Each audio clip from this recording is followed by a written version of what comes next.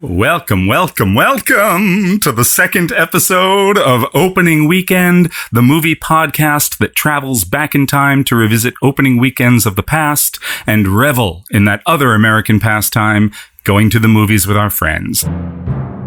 Coming soon. This summer. At theaters everywhere. Opening Weekend. Rated R. I'm Jason O'Connell, and I am again joined by my dear friends Fred Berman and Dan Matissa, and this week, our achy breaky hearts burn for the early 90s, specifically May 28th, 1993, which saw the opening of three major releases: Cliffhanger, starring Sylvester Stallone, Made in America, starring Whoopi Goldberg, and Super Mario Brothers, starring a bunch of guys in oversized suits sporting animatronic lizard heads. Welcome, my friends. We are a long, long way from Star Wars this week. First of all, where were we all in late May of 1993? Well, let's get in the DeLorean, boys. Let's go back. Let's go in. We'll shut the door. Tell you where I was in Okay, we're back in 93. Oh, wow. Oh, Knots Landing is on the air. Am I right? Clinton just got elected I'm president. in the 80s still. Sorry. Yeah. I'll tell you where I wasn't in 1993 in any of these movies. As an actor? No, I didn't go to see any of these movies in the theater. 1993, we were all in college. We were.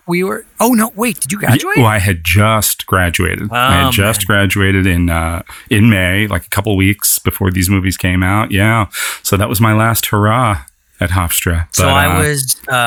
No, what are you talking about? What? I graduated in 94. Right. Oh, I graduated in 93. Yeah. 4 minus 1 is 3. 93. I have to go to my math podcast now, which I do. I call it abandoning us. You left us there. Well, yes, but I kept visiting far too often and sleeping on your respective floors. I did. I couldn't quit you. We didn't want to let you go. Yeah, 93 was... we were in college. You were out of college. We were wrapped up in our own, theatrical pursuits, and you and I. I'm sorry. You and I were about to start Summer Stock together. Oh, that's up right. in Salem, we did our New first York. Season of Summer Stock. That's right. Which Dan, you came to visit us there, didn't you? I regretted it, but yes. No, it was great. No, acting in a barn for $75 a week or whatever it was. It was like wasn't it a church? Wasn't it an old church that they had? It was a transformed? church. I'm sorry. It was a church. It was a church that they kept like a barn. Yeah. It went from church to barn to theater to frozen yogurt stand. It's. Yeah, and we did The Nerd and Little Shop of Horrors and No Nanette, that triumvirate. I definitely saw you in No Nanette. I remember that. I remember that. There was no chorus. We were the chorus boys, and it was us and two other guys.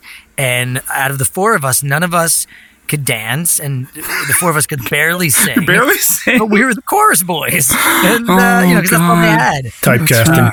Yeah, and we were like the quote-unquote professional actors from New York City. The other two guys were locals, and they looked up to us, and we just constantly disappointed them. And what they didn't know was that we were the Cliffhanger and Made in America of summer theater. I mean, we were Midland, fair to Midland.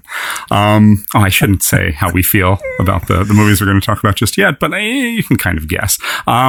That's summer of 93. In terms of movies that summer, I think we were all looking forward to. I think everybody was looking forward to Jurassic Park, which came out just a couple of weeks later. And that was also the summer of big hits like The Fugitive and Sleepless in Seattle, and supposed to be hits like Last Action Hero with Arnold Schwarzenegger, and things that went on to become cult classics, but like that I know you don't like, Hocus Pocus, right? I know you. Oh, that's not. Sorry, I can't. If anyone involved in Hocus Pocus is listening, I apologize. So many wonderfully talented people. It may be the worst movie I've ever seen in my entire life. I watched it with my kids last Halloween, because for some reason I thought it was supposed to be this Halloween classic that everyone loved. I've never seen it. It's horrendous, and it's got such talented people in it. And I wish I could say they come out unscathed. I don't know. Maybe they're having fun. I love them all as performers normally, but wow, it's even my kids were like, "What is this, Daddy? What are you making us watch?" See, but my wife really likes it. Yeah, it came out late summer of '93, and I think my wife loves it. My sister loves it. There's a lot of people, and I have to say, it is now a that and Ghostbusters are Halloween staples in our apartment because Kate really does love Hocus Pocus.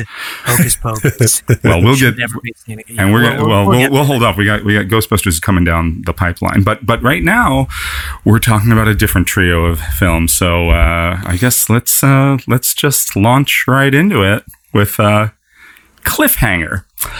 Sylvester Stallone plays a former mountain climber / rescue worker / something or other who leaves the business following a tragic accident. After 8 months, he returns, persuaded to help rescue what he believes to be a group of stranded hikers. In actuality, however, they are a gang of violent criminals led by John Lithgow and an unfortunate accent, who have lost $100 million during a plane crash in the Rocky Mountains and who need Stallone's help in order to locate their missing loot. The film was directed by Renny Harlin, who was one of the action kings of the 90s. He had a kind of spotty directing record. I think his first big film was Nightmare on Elm Street 4, The Dream Master, which I actually love. It's my favorite Freddy Krueger movie. And then he went on to direct Die Hard 2 and The Adventures of Ford Fairlane in the same summer, 1990, and those movies came out within a week of each other, which is really bizarre for a major director to have two huge movies come out within a week of each other, even though one was huge, Die Hard 2, and the other one was Ford Fairlane, starring Andrew Dice Clay, but still.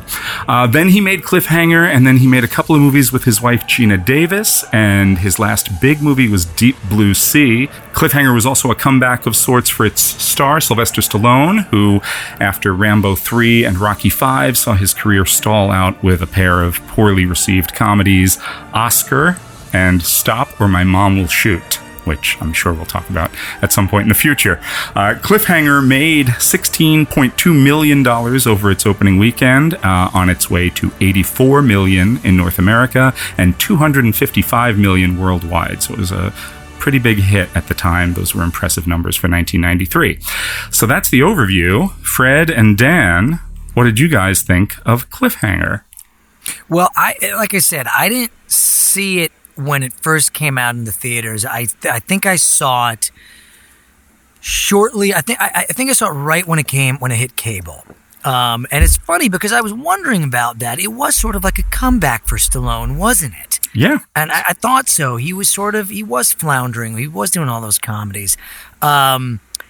And yeah, I recently rewatched it, and it's a rough watch. It's all of these. Look, this, like you said in the beginning, we're a long way from Star Wars in terms of our enthusiasms for the film. But I do remember being slightly traumatized by the opening scene in Cliffhanger when I first saw it. Mm-hmm. When that poor, spoiler alert.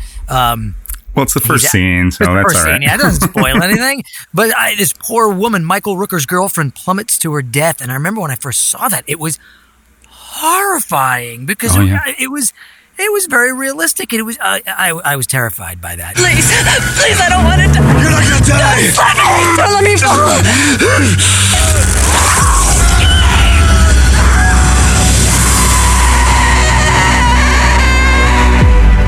Watching it again, I felt the same thing. Yeah. But wow, yeah, not he was, I will say this, watching Stallone, like I forgot, I was like, God damn, he's it doesn't matter how bad the dialogue is, and there's some pretty bad dialogue in this movie, but he's just such a likable actor. You know, and he's very understated in this movie, and I enjoyed him. Yeah, he has that movie star presence. He really does. Then he's charming, almost in spite of himself. Like, even though this feels like a movie that did not. Rambo, Rocky. There are certain things, certain vehicles where you're like, yeah, well, Stallone was the guy for that. This is kind of a funny vehicle for him because It did seem odd. it could be any action. You know what I mean? It didn't really seem like it played to his particular strengths necessarily. You know, it just was like, it's an action script, and so it went to an action guy. Does that make sense? Like it could have been Van Damme, could have been anybody at that time. I was thinking that when I was watching it. When I was watching it again recently, I was like, why did he choose this? And obviously, I think at the time it was the whole idea of like, I'm sure filming in all those mountain scenes had never been done before, and it was like the cutting edge of action sequences and I don't know, was there much? Well, there wasn't CGI back then, but there was. I mean, sure there was. There was a fair. Yeah, well, Jurassic Park came out 2 weeks later. Right, of course, I forgot. They just did it better in that one, but it was. I was confused a little through a lot of the movie. It was very just a lot of questions. I have a theory, but Dan, what did you think? I'll come back to that. Well. Okay, so you've got Stallone, you have Michael Rooker, who's not the badass that we know him now in Walking Dead, right? And in Guardians of the Galaxy and things like that. He's sort of he's the second banana, and he's sort of short, and he's just a sort of regular guy. And then you have Lithgow. Of those three people, which one do you think would be named Gabe? The Stallone character, they name him Gabe. Gabe. Hey, Gabe, hang on to me, Gabe. Don't drop me, Gabe. That's the 27th most preposterous thing in the movie. They couldn't go the extra step and name him Cliffhanger. Come on, people. Come on, it's right there. Name him Cliff. Hanger. That's true. How many people did you know named Gabe? There was Gabe Kaplan. We went to college with a guy named Gabe who's very nice, and that's it. He's not a Gabe. So that tells you everything you need to know about this movie. They're trying to make Stallone, who's jacked as ever, into an everyman, and it doesn't work. How many times does he get? Lithgow kicks his ass in this movie. He barely beats up Lithgow at the end. It's ridiculous. Speaking of that fight at the end, I mean, God, the dialogue is pretty horrendous. But there was, I think, maybe there's some great. Oh God, but there was so many they were trying to get all these they were trying to get all these little catchphrases in there. Yes, I was thinking about, it was like all the Schwarzenegger let's face it, the best action adventure catchphrases are in the Schwarzenegger movies. Like we'll go to Commando or Total Recall or Predator. There's always he's always got his little phrase before he kills, stick around. Let off some steam. That's exactly. a good one. Please don't disturb my friend. He's dead tired. And which one is that from? Which one is that? Commando, when he breaks the guy's neck on the plane. Oh, that's outstanding. Please don't disturb my friend. He put the little Panama Jack hat on. And I feel like they kept trying to add those into this. Like Michael Rooker's got that one when the soccer dude's kicking his ass at the end. It's like, season's over, and throws him off the cliff. But the end, the big it's final... like a Simpsons episode. It's ridiculous. The big final battle at the end between Gabe and, the guy with the sword. The rest of the sweat hogs. Freddie Boom Boom Washington runs in there, throws off Vinnie Barbarino. But like this big fight, and it ends with, what does he say at the end? He's like, "Remember, shithead, keep your arms and legs in the vehicle, and all." But he says that to her at the beginning. Oh, he does? He said when he sends her across the. Hey, you got nothing to worry about. You'll be fine. When he sends her across the, keep your arms and hands inside the vehicle. And then he says it at the end. Oh, you know what? Then forget it. That's his final catchphrase. The movie's genius, Dan. The movie's genius. I missed it. See, you're so cool, Dan. The circle of life, Mufasa. No, it's perfect how it comes. It all comes back around. I missed all of that. Let me ask you something too. What I never, and I could maybe I missed a lot of things. What was John Lithgow and his crew doing? What did they steal the money for? What were they using it for? He's got a line at one point. He's like, "Kill a few people, they call you a murderer. Kill 1 million, and you're a conqueror." Well, that's good. But I don't know. What did that mean? What was he trying to do with all this money? What was their plan? It just means murder's okay if you if you do enough of it. If you get really good at something. Apparently, in this movie, murder's okay only if it's in slow motion. Because did you notice that? Every time someone gets shot, it was in slow motion. Yeah. Yeah. Well, it's an odd movie in that it's set up to be about mountain climbing, about, more of something like a movie Alive or something where the circumstances of mountain climbing and getting stranded, it might be that those might play into the plot more, but it really doesn't. It's just a backdrop. It's just a setting for a very kind of conventional Lethal Weapon-ish kind of, we need your help to get the money. You're the expert in whatever, and help us get from A to B to C to find what we need to find. It could have been any... And cool conceit, too. And I'm sure that's what sold them on it. Like, hey, we're going to do this type of thing, but it's going to be in the mountains. Sure. With guys and mountaineers. And that was probably the selling point. But this is the thing, you guys. They go to such great pains, and I hate when movies do this. They go to such great pains to set him up. There's an interminable, endless amount of scenes where they're like, will he ever mountain climb again? Will he ever come back? The dropping the girl was too traumatizing for him. He's been away for 8 months. And then that never is a thing he has to overcome ever. It gets dropped. It gets totally dropped. Like the girl at the beginning of the movie. Exactly. That's the thing that got dropped. I know. Is that. I agree with you. I thought, okay, so they set that up, and then that trauma, that difficulty, he goes away for 8 months supposedly, but the next scene after the opening, he's back, and he just says, I had to go away for a while. Yeah, I haven't climbed in months. You just lose the feel. Maybe you mean the nerve. Yeah. So once he's back, it's in moments, he's back up there doing exactly what he always did and doing it well.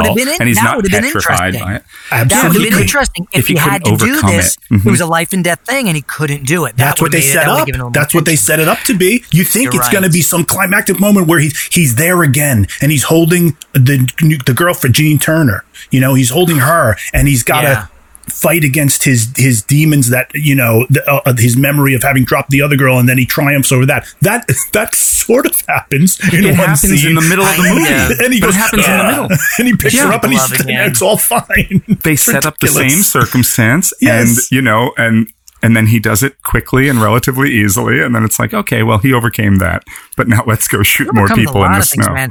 That guy is able to withstand the cold without a shirt on better than anyone I've seen. There's a whole scene where he's literally under the ice and he pops out and he's just hanging out. Yeah, there's no hypothermia for Stallone. That guy was good. That villain. He's fantastic. He's on Better Call Saul now, and he's fantastic on it. Is this the agent Travers? The agent, Taggart, I think. Or Taggart. I think like the T. I can't remember his name. I'll look it up. He's really good. He's fantastic on Better Call Saul, and I was so excited to see him in this, and he does a great job. Because he's the one he's the only one in the movie with a legit journey. Lithgow is just a complete psychopath. Psychopath. He's like a little bit of a cartoon villain. Yeah, that's the thing. That's why I'm asking. I don't even know what his motivation was. Richard Travers is the guy you're talking. Is the character you're talking about? Yeah. And Rex Lynn, I believe, is the actor's name. The actor who plays it. Am I making that up? Yeah. I'm not sure. I'll check that for you. I mean, he did a lot of yelling, but I mean, it was at least he had a thing that he was trying to do. It's Walker. The son of a bitch is still alive, Quaylen. No names. This is an open line. I don't give a shit, Eric Quaylen. Had to be insane to tie up with a low-life piece of shit like you anyway. The Lithgow guy is just the Lithgow character Quaylen is he's just a psychopath and nothing more than that. Yeah, you know what I read today was that that was supposed to be Walken. Christopher Walken was supposed to play that part and then dropped out at the last minute, and John Lithgow was a very late in the game replacement for that. I would have liked Walken in that. I bet you he would have he always brings something off the wall to everything, clearly. But now he wouldn't have even attempted the accent. He carries his own accent with him for everything. So. Here's something I thought of at the end. Now, I don't know if I'm putting too much on this, but by the end, the dialogue just it was so hokey and so corny and so over the top. And I thought, wait a minute. Now, maybe I'm giving them all too much credit, but it is called Cliffhanger. Now, obviously, that's a play on their mountain climbers. And what? I don't get it. But then I thought, my God, what if they're sort of playing on like the old, sort of what like Spielberg did with Raiders? It was like the old early cliffhanger movies, and there was that, those 1920s and 30s, and there was that feel of like the tortured guy coming back and meeting the dame and the evil, all these stock characters. And by the end, I thought, are they doing this on purpose? Is the dialogue written in that old, early 1900 cliffhanger film style? I think I'm giving it way too much credit here. Yeah, I think you are, but that is certainly, that would be an interesting conceit for a movie. Or if even within the movie there were like these moments where they would set something up and then leave it and go to another scene, so that the movie was a series of cliffhangers. Did you guys see Did you see Free Solo? Amazing, it's terrifying, incredible. Your testicles recede into your chest watching that thing because it's so fucking scary. Watching these guys, I don't understand how they do what they do. I can't get up on a ladder to clean out the gutters of my house, and that guy is. Oh my god, it's fucking nuts. But I guys, don't understand it. They're free climbing. There's no way that this is what these park rangers do. Can it? Is it? There's no way. I don't know. I doubt they do any of this. I can't imagine. That's why I didn't know how to describe him at the beginning. I'm like, he's a mountain climber, he's also a park ranger, but he's a rescue worker. Like, it's kind of ill-defined what this amazing unit of heroes is called who live in the mountains. Something I reminded myself of today from '93, and I don't remember. I did see that. I was wrong last week that I hadn't seen any of these movies. I did see it when it came out, and I saw it in the theater. I had the same exact. I remember having the same reaction you had, Fred, about that opening sequence. Oh, yeah. That it was really scary to me. But I looked at some 1993, just like what happened in that year. There was a huge superstorm blizzard that blanketed the entire Northeast in March of '93. I don't remember it at all, but we would have absolutely been in the middle of that, being at Hofstra.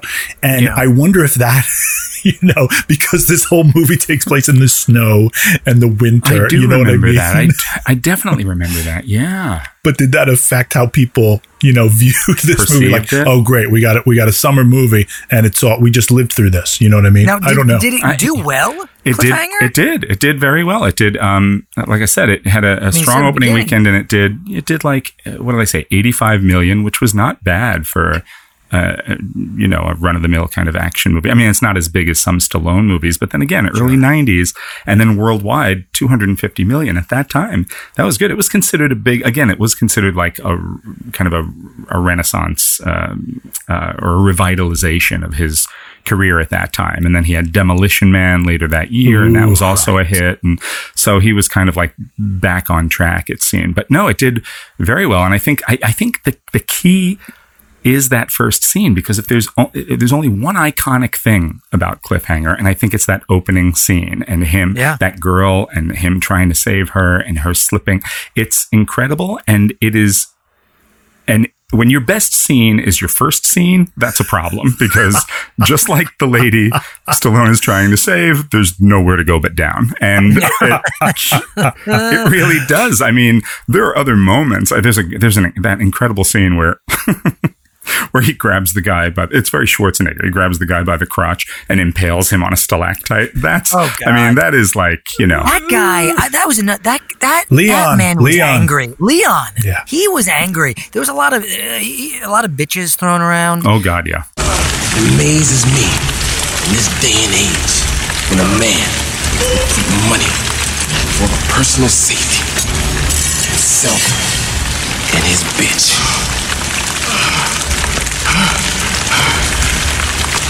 At least you can go to your grave knowing that I'm gonna treat the bitch right.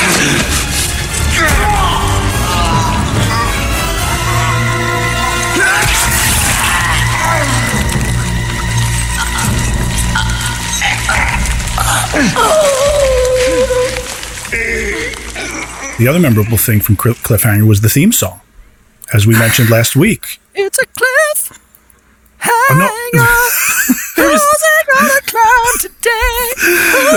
I remember it slightly differently. I remember it as Cliffhanger. He's the man The man who hangs from cliffs.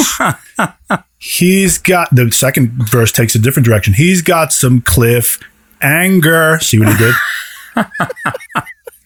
What did they use? Were there any words that rhymed with Gabe in the lyrics? There were too many. That's why they had to cut it from the movie. Well, yeah, Cliffhanger is still considered, and as I was doing research on it, it's still considered, it's a well-liked movie. Rennie Harlin was a good, Die Hard 2 is good. That's a good movie. Let me ask you something. Was Rennie Harlin responsible for the Mr. Falcon edit on the made-for-TV version of Die Hard 2? Die Hard 2? Yeah, if anyone listening doesn't know, if you were sort of segueing here a little bit, but this is the best. If you watch Die Hard 2 on the TV version, they cut out the curses, and instead of the big John McClane line, "Yippee-ki-yay, Mr. Fucker," motherfucker, Mr. Fucker. We'll edit that out. No, leave it in. No, let's the "Yippee-ki-yay, motherfucker." They change it to and we'll do it. How about I'll be John McClane, Jason. You be the voice that comes in. This is literally what it sounds like when you watch it. Okay. The plane goes off. He lights the fuse. He's going to blow up. And John McClane, Bruce Willis goes, "Yippee-ki-yay, Mr. Falcon." And it sounds just like that. It's literally another man's voice, and there's no character in the movie called Mr. Falcon. That's the great, incredibly perplexing thing. It's like, everybody's looking for Easter eggs to figure out who Mr. Falcon is. Is that Rennie Harlin's idea? That's I hope so. Hey. He did Cutthroat Island with Matthew Modine and his wife Gina Davis, and wife. That was a big bomb. Yeah, what are you talking about? Wife. He was married to Gina Davis. He did 2 movies back to back with her. I thought she was married to The Fly. Didn't she marry The Fly? What's his name? Jeff Goldblum. I honestly don't know. Maybe at some point. A lot of these people, they get divorced and remarry a whole bunch. That's just happens in Hollywood. Hollywood is just a den of sin. It is, and I think that's the perfect segue into our next film, Made in America. So I'm the product of a one-night stand? No, I was artificially inseminated. Ma, it was a sperm bank. That is undignified. Yes, I bought the sperm. I asked for the best they had. Black, smart, not too tall. Hello there, can I help you? Hi, I'm looking for Hal Jackson. Well, look no further. Halbert Jackson. The one and only. You're white. Whoopi Goldberg plays Sarah Matthews, a Bay Area widow who owns and operates a bookstore called African Queen. Her daughter, Zora, played by Nia Long, is a brilliant high school senior deciding whether to attend Berkeley or MIT in the fall.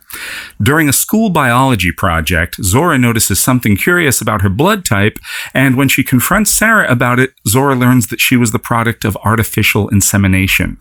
Determined to have a father in her life, Zora, with the help of her best friend, Tea Cake, played by a Fresh Prince of Bel-Air era Will Smith, breaks into the sperm bank's records and learns that her father is Hal Jackson, a used car salesman who is loud, tacky, and, despite Sarah's specific request for a black donor, white. Even more alarming, he is Ted Danson.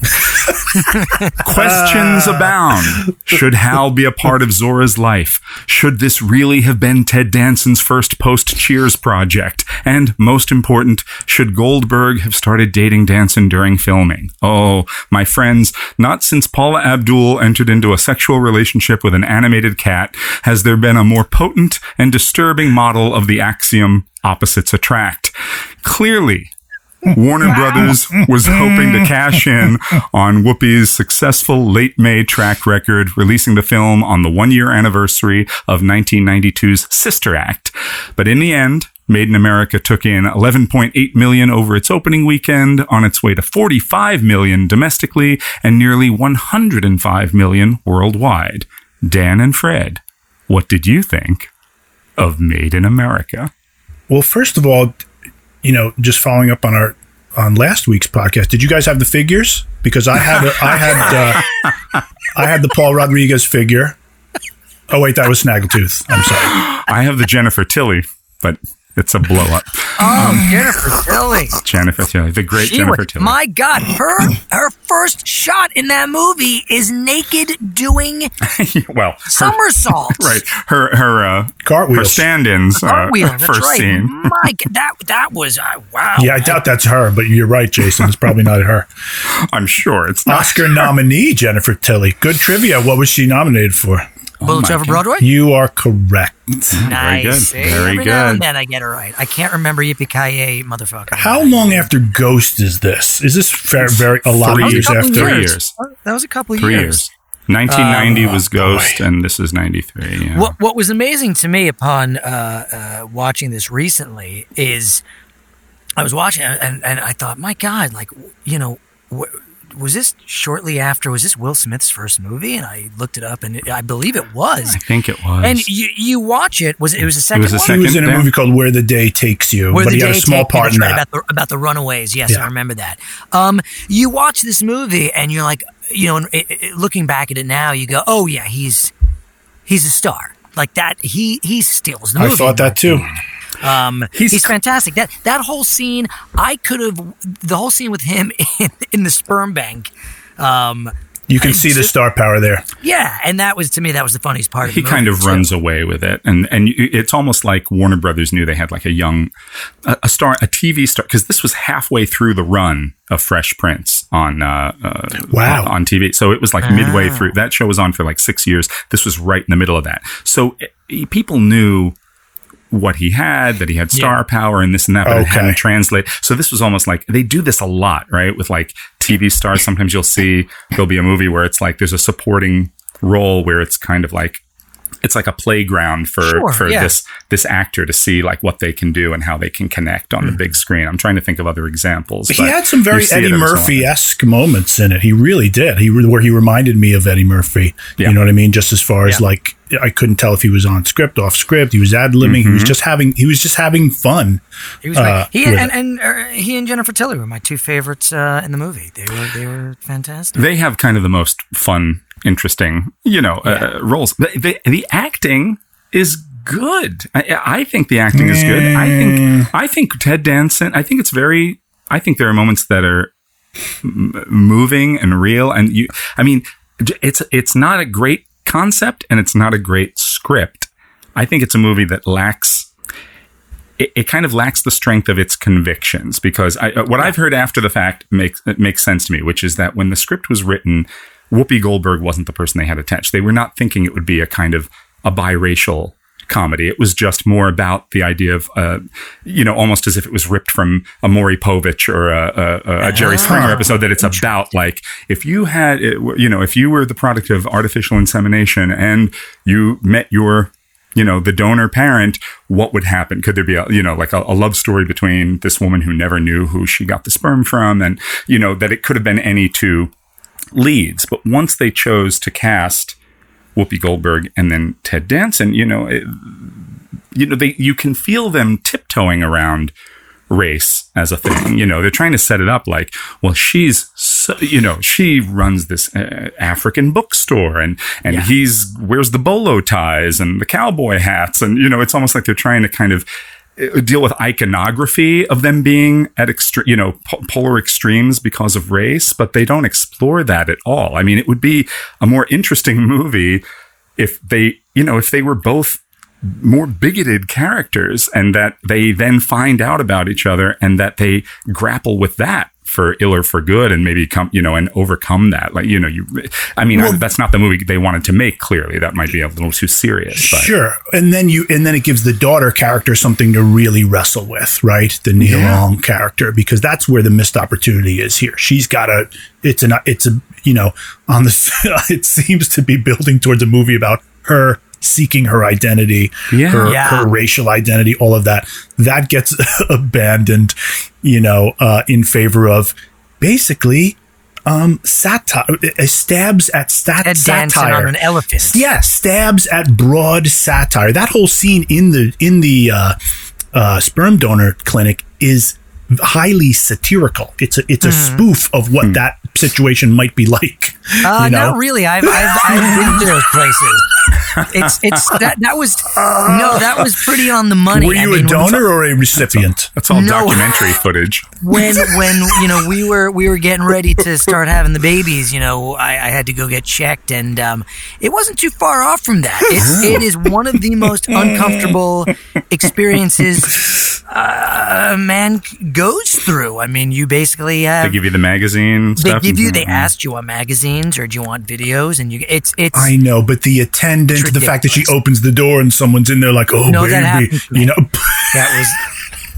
Well, then let's stick with the elephant scene then, as far as this movie being stylistically imbalanced, because But you're right, Dan, because I thought, to me, the most moving part of the movie was at the end when the daughter was like, "This is about me." When she gets into the fight with her mom, when they're sort of falling in love or having this romance, and she's like, no. If you mess this up, I lose my dad. This isn't about you. This is me. I need this for me. But I just never felt that it was earned. It was nice when it happened. I thought, oh, that's interesting. But I wanted to feel more. I wanted to know more about this daughter. And also, Jason, you're right too. I feel like it was interesting too, because this was a couple of years after Do the Right Thing. Yeah. And they definitely weren't, they were skirting a bit around the race issue, or were they? I don't know. That's the thing. Like, I don't know if they were. Maybe they were just having a little more fun with it. Like, I guess so. But they make so much. When you watch the trailer or the clips that they released at the time, it's all about he's white. Yeah, he's white. He's really white. That is such a sticking point. There's a white guy at the door. Yeah. Yeah, it's such a sticking point. It is a broader comedy than it could have been. It could have been more of a social satire. It could have been more of a Spike Lee or Jordan Peele kind of examination of like the tension between, but that wasn't what they were after. That wasn't what at the time. Let me ask you this. The really like torrid scene between the two of them where they like have their almost moment, but before that it's passionate and they're knocking over lamps and they're knocking over pictures off the wall. Had there been an interracial scene like that prior to that you guys can remember? Because I can't recall one that was that passionate, even though this was done in a mainstream kind of in a mainstream. Jungle Fever. Same year. That's a good one, and it did spark like this big this affair between this relationship, not an affair, and a relationship between Ted Danson and Whoopi Goldberg. They dated for about a year and a half after that movie, and he broke up. It was the most expensive divorce, in Hollywood at the time. Wait, they got married? Were they married? No, I didn't know they were married. No. Oh, he was married. That's right. And they had an affair, and they got divorced. And it was a second wife, and it was this. I just remember that at the time that it was, Ted Danson's paying more money than anyone ever has in a divorce. It was huge. It was also just weird because I first, like most people, I first was introduced to Whoopi Goldberg from her the HBO stand-up special that she did, her one-woman show. It wasn't really stand-up. Yeah. And it was like I'd always loved her, but I guess I'd never seen her before in a romantic comedy like that situation. And then with someone like Ted Danson too, it was such an odd pairing. It worked great, but then that was such a huge thing when they became a couple. It's so strange. Was Ted Danson's wife Shelley Long? Because I always wanted them to get together. I always thought they were gonna make it happen. So close. Only in your fan fiction, Dan. Only in your fan fiction. You think of like when you do like kind of your hot takes on these movies, and you think, all right, cliffhanger. The first thing I think of is that scene at the beginning. That's the iconic thing to me, right? Made in America. The only iconic thing about it is the fact that it was the beginning of that relationship, and that relationship took such a hit. We talk about how the movie skirts race so much, and then that big scandal when Whoopi was roasted by the Friars Club and Ted Danson, and that was and it was apparently something that she not only advocated for, but she wrote some of the jokes for, and like was a big supporter of it, but he did this whole act in blackface, and it was, understandably and appropriately horribly received. But I think the fallout from that I remember contributed that. to their breakup, apparently. But that I didn't know. That's what I've read, that it just became kind of an albatross of sorts, for them. But not that she was like, oh my God, that she, it would have been really horrible if she didn't know. And he's like, I bet you're going to think this is funny, honey. And then, it wasn't that. She was totally in on it, but it was a lot of damage control. Can we talk about the real steamy relationship of 1993 between Bob Hoskins and John Leguizamo? I think that is as perfect a segue as I've ever heard. Yes, it's time. We're going to cap things off with the release you're most excited about. Certainly Dan, but you, the audience. Super Mario Brothers. They're brothers. They're plumbers. Oh no! Mario! Luigi! They're on the trail of a kidnapped princess and a mystical meteorite. It's incredible! That gives anyone who possesses it the power to rule the universe. Get me the rock! Come and get it, lizard breath! Super Mario Brothers. This ain't no game. Yes, well, here we go. I'll try to give it a synopsis, but Jesus. Super Mario Brothers features Bob Hoskins and John Leguizamo as Brooklyn plumbers Mario and Luigi, who discover a parallel world populated by the intelligent descendants of dinosaurs. Like you do. It seems the dinosaurs weren't destroyed by a meteor millions of years ago, but hurled into another dimension, and now they have plans to rule our world. So it's up to our unlikely heroes to battle the evil King Koopa, played by Dennis Hopper, free the beautiful Princess Daisy, Samantha Mathis, and save mankind in this gigantic clusterfuck that may or may not resemble the video game it's based on. I really do not know. Even though it was the only family film of the weekend and the only new release to be based on an existing property, Super Mario took in only $8.5 million in its opening weekend, on the way to a total take of $20 million in North America. And I can't find any record of an international release, so I think it just made $20 million on a budget of $50 million. It was considered a colossal failure. The more recent success of Sonic the Hedgehog with Jim Carrey has people talking about a new live-action Mario movie on the other side of the coronavirus. But for right now, Fred and Dan, oh, good God, what did you think of the Super Mario Brothers? Wow. It was... It's the worst movie I've ever seen. I'm just going to throw that out there. And I've seen Freddy Got Fingered with Dan. You know what? When it first started, there was a sense I felt a little dirty when I was rewatching it. You've rewatched. Have you seen Super Mario Brothers before? I'd seen bits and pieces. I never saw the whole thing. I remembered I snuck into a bit in a movie theater. Because I was watching it, and I'm like, wait, why does this sound familiar? And I don't remember what movie I saw, but I snuck into it with a friend. We didn't stay for much. Yeah, snuck right out again. Yeah, it was. It's just batshit crazy. It's nuts. I'm like, wait, is that Mojo Nixon? What's happening with these small-headed dinosaurs? And Dennis Hopper, it's crazy. Dennis Hopper, so obviously playing Trump. I mean, that's nuts. Down to the germaphobe thing and the spraying the hands with sanitizer and everything. Yeah, Jesus Christ. Even in 93, we knew what a disaster this man was going to be. But and Fiona Shaw. You're like, wait, what? Who I love. Any opportunity to see her in a movie. A couple months after this movie came out, I saw her play Richard II in England. And I'm like, oh my God. And then she's doing this. Bob Hoskins had played Iago shortly before that. I mean, pedigree on this movie, like I was looking at it. I mean, the directors, I think, had just done commercials. And Max Headroom. Remember the TV show Max Headroom? Right. That was why they were they were kind of targeted to film this, because that's what the kind of quality that I guess Nintendo, the people at Nintendo, and the producer Roland Joffe was looking for.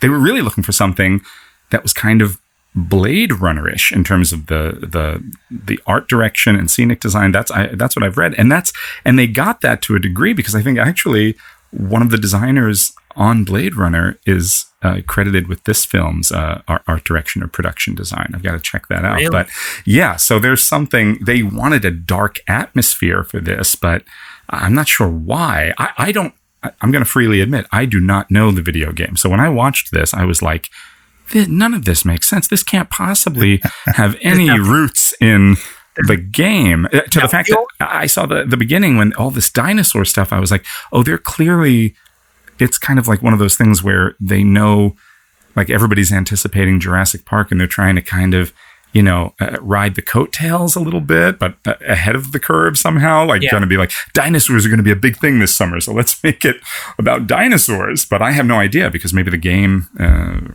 features some of these things prominently. I don't know.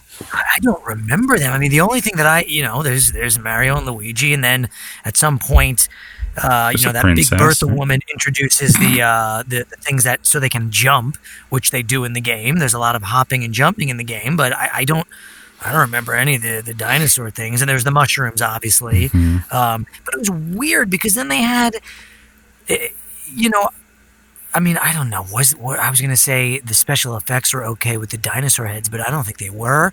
But then like the fungus. What was it that like takes over everything? That it's like it just kind of looks like fabric, right? It was awful. It looked like something out of like a community theater. Yeah. It was hard to watch, but yet they were. I mean, Leguizamo and Hoskins, like all the performances were fairly lovable. You sort of. Oh God.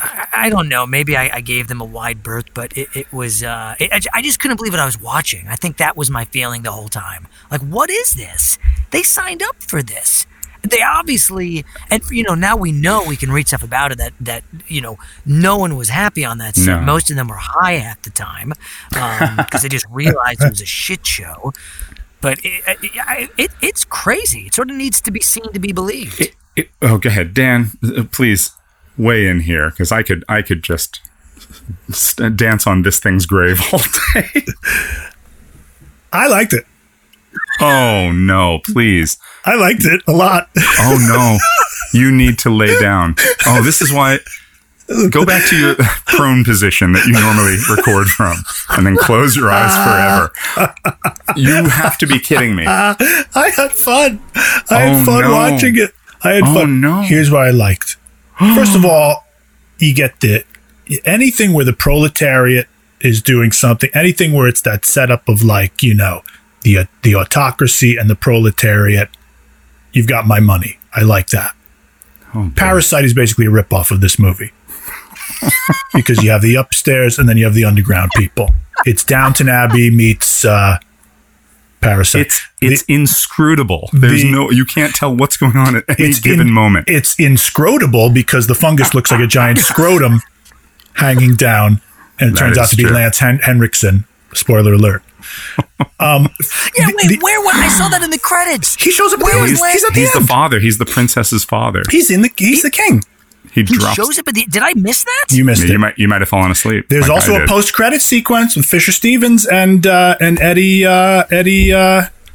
There is? Yes. Oh, those guys are ridiculous. Richard Edson. Yeah, they were ridiculous. Wow. Here's what I like. You watched until the end of the credits. Of course. They were doing post-credit before Marvel, my friend. Oh, first of all, I can't believe you got a soundtrack from Alan Silvestri. Speaking of Marvel. And speaking of Back to the Future, you get Alan Silvestri. Boom, right there. The pedigree on the movie was pretty incredible, other than the directors. Bob Hoskins is full freight on this thing. He is full freight. He is not holding back at all, as opposed to Hopper, who is phoning it in from wherever his private island is in his mind. You can tell Hopper is very miserable, and Bob Hoskins is very professional, because he and Leguizamo are charming. The 5 seconds that they get to speak to each other and establish themselves as characters who are plumbers, it's like 5 seconds, and then it's like, holy shit, we're in another dimension.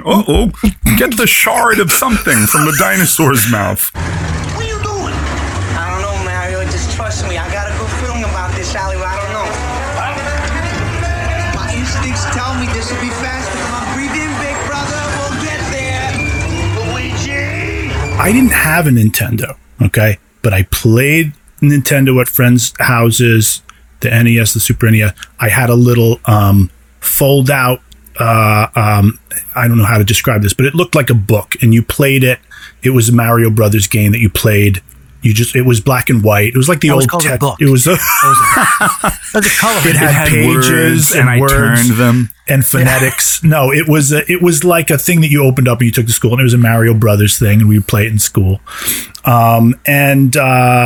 I knew a little bit of the story, but if you remember in the game, they go down. They're plumbers, and they go down a pipe down into the game, and once they're under there, you're in a different place, and there's slime, and there are dinosaurs down there.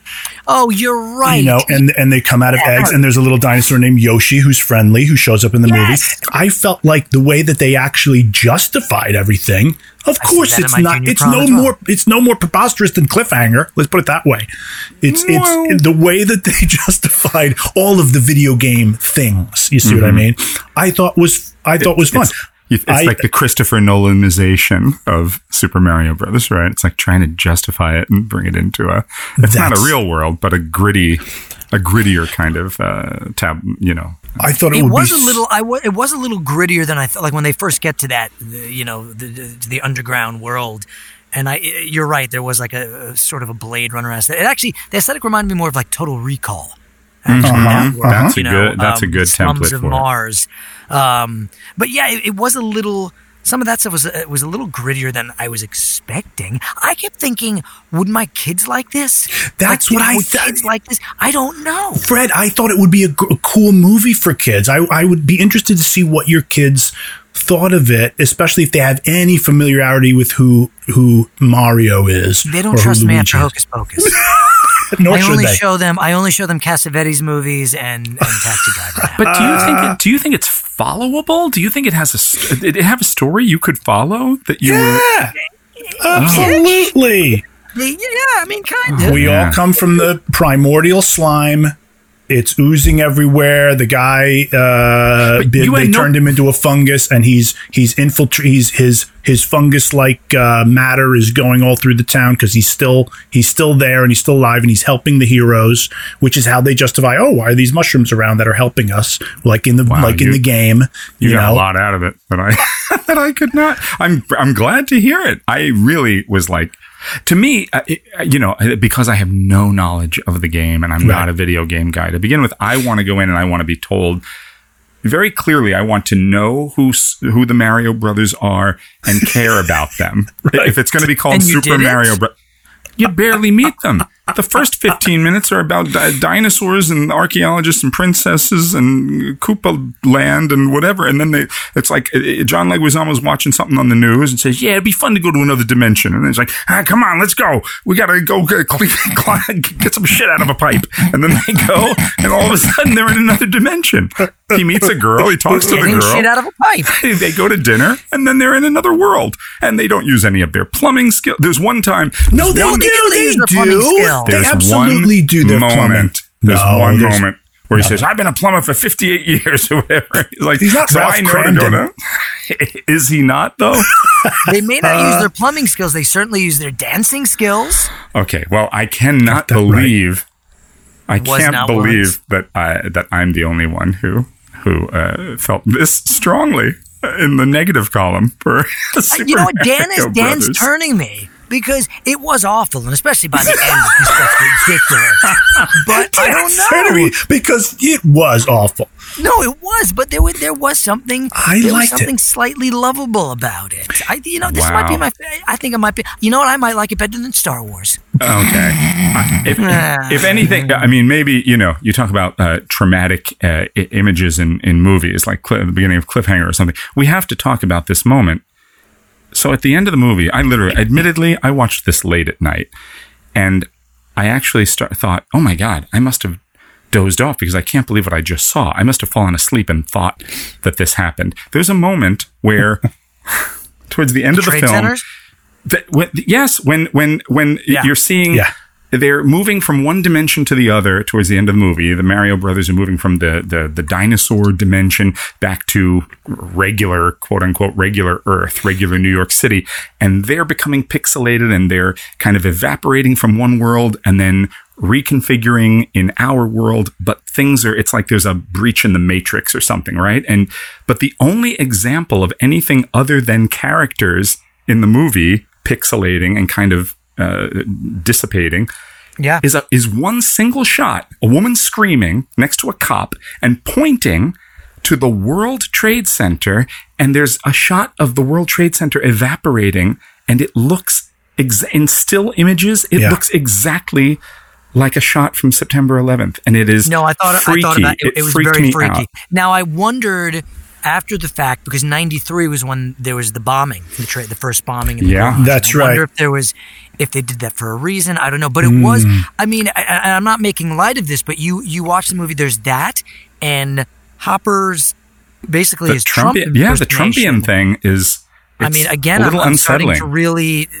I'm really starting to move more towards Dan's corner here. Thank you. And this movie might be one of the most brilliant Prescient films. For God's sake! Well, then I think it's the perfect time to go to the mailbag. Sheila from Sacramento. Keeps writing in. No, from Salt Lake. Sheila from Salt Lake. She moved. Do you? Oh, so it's the same Sheila. Yes, she's writing in from Salt Lake now.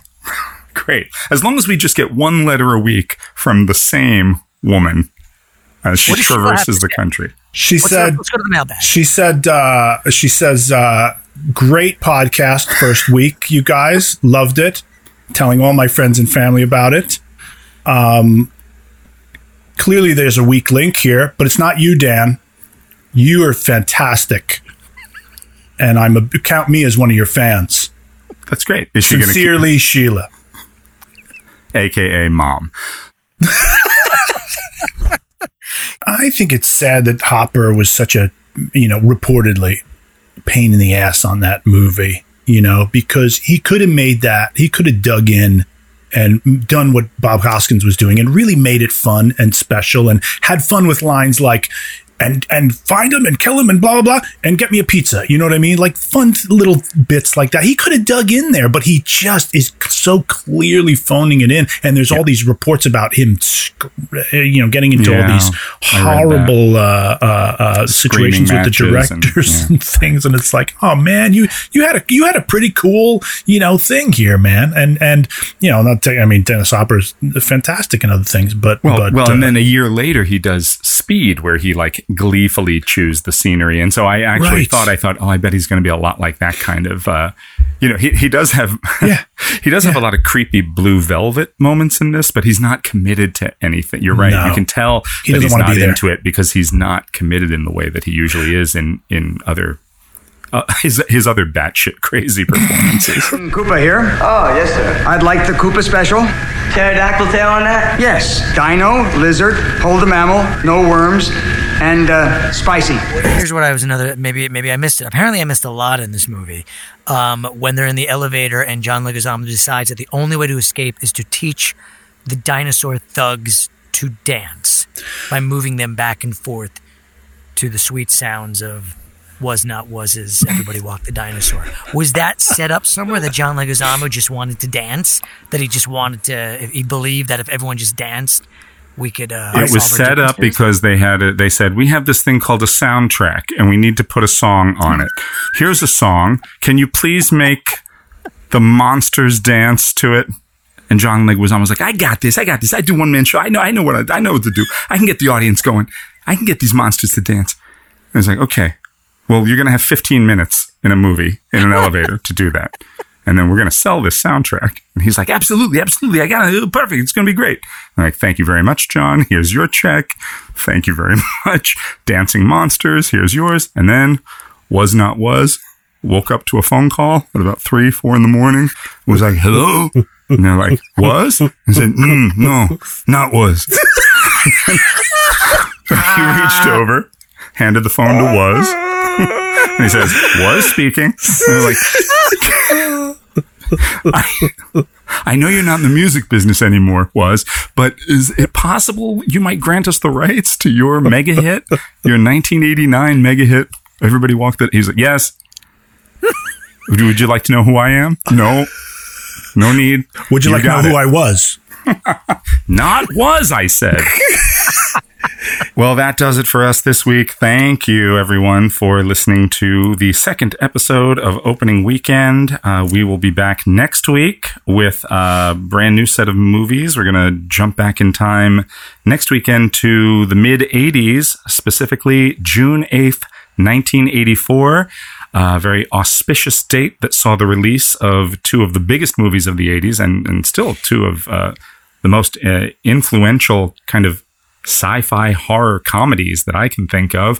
Ghostbusters, the original Ghostbusters with Bill Murray, Dan Aykroyd, Harold Ramis, and Gremlins, Joe Dante's Gremlins, which is still on my list of all-time favorite movies. And just to be completists about it, we will also have to talk about the third major release of that week. I don't know if any of us will be as excited about it, although maybe Dan will, based on today. I don't know what to expect. Beat Street, the breakdancing movie Beat Street from 1984. We'll talk about all three of those next week. And now it's time to let Dan, I guess we're starting a tradition here. We started it last week with the Star Wars theme. And now Dan needs to take us out with something from one of the three movies we discussed this week. I think it'll be, if I had to guess, Super Mario Brothers? I was just going to do Cliffhanger again. I want to hear Cliffhanger. Yeah. No, I'll do a little. This only appeared at the very beginning of the Mario Brothers movie, right? So, but that's not cheating. Sometimes they're going to get weeks without themes that are really easily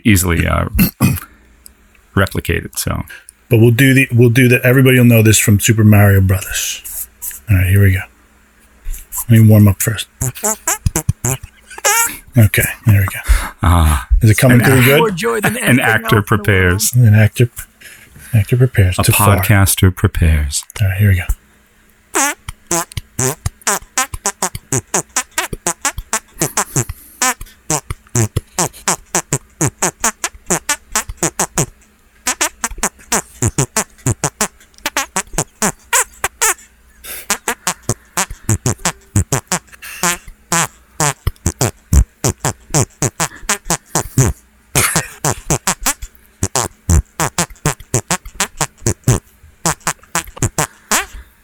And then sometimes in the video game, if you die, it would go.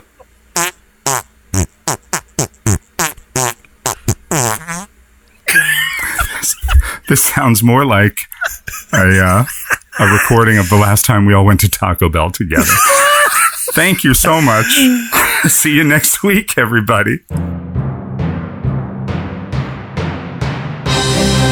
The Opening Weekend podcast is produced by Jason O'Connell, Fred Berman, and Dan Matissa, with help from Ethan Duff.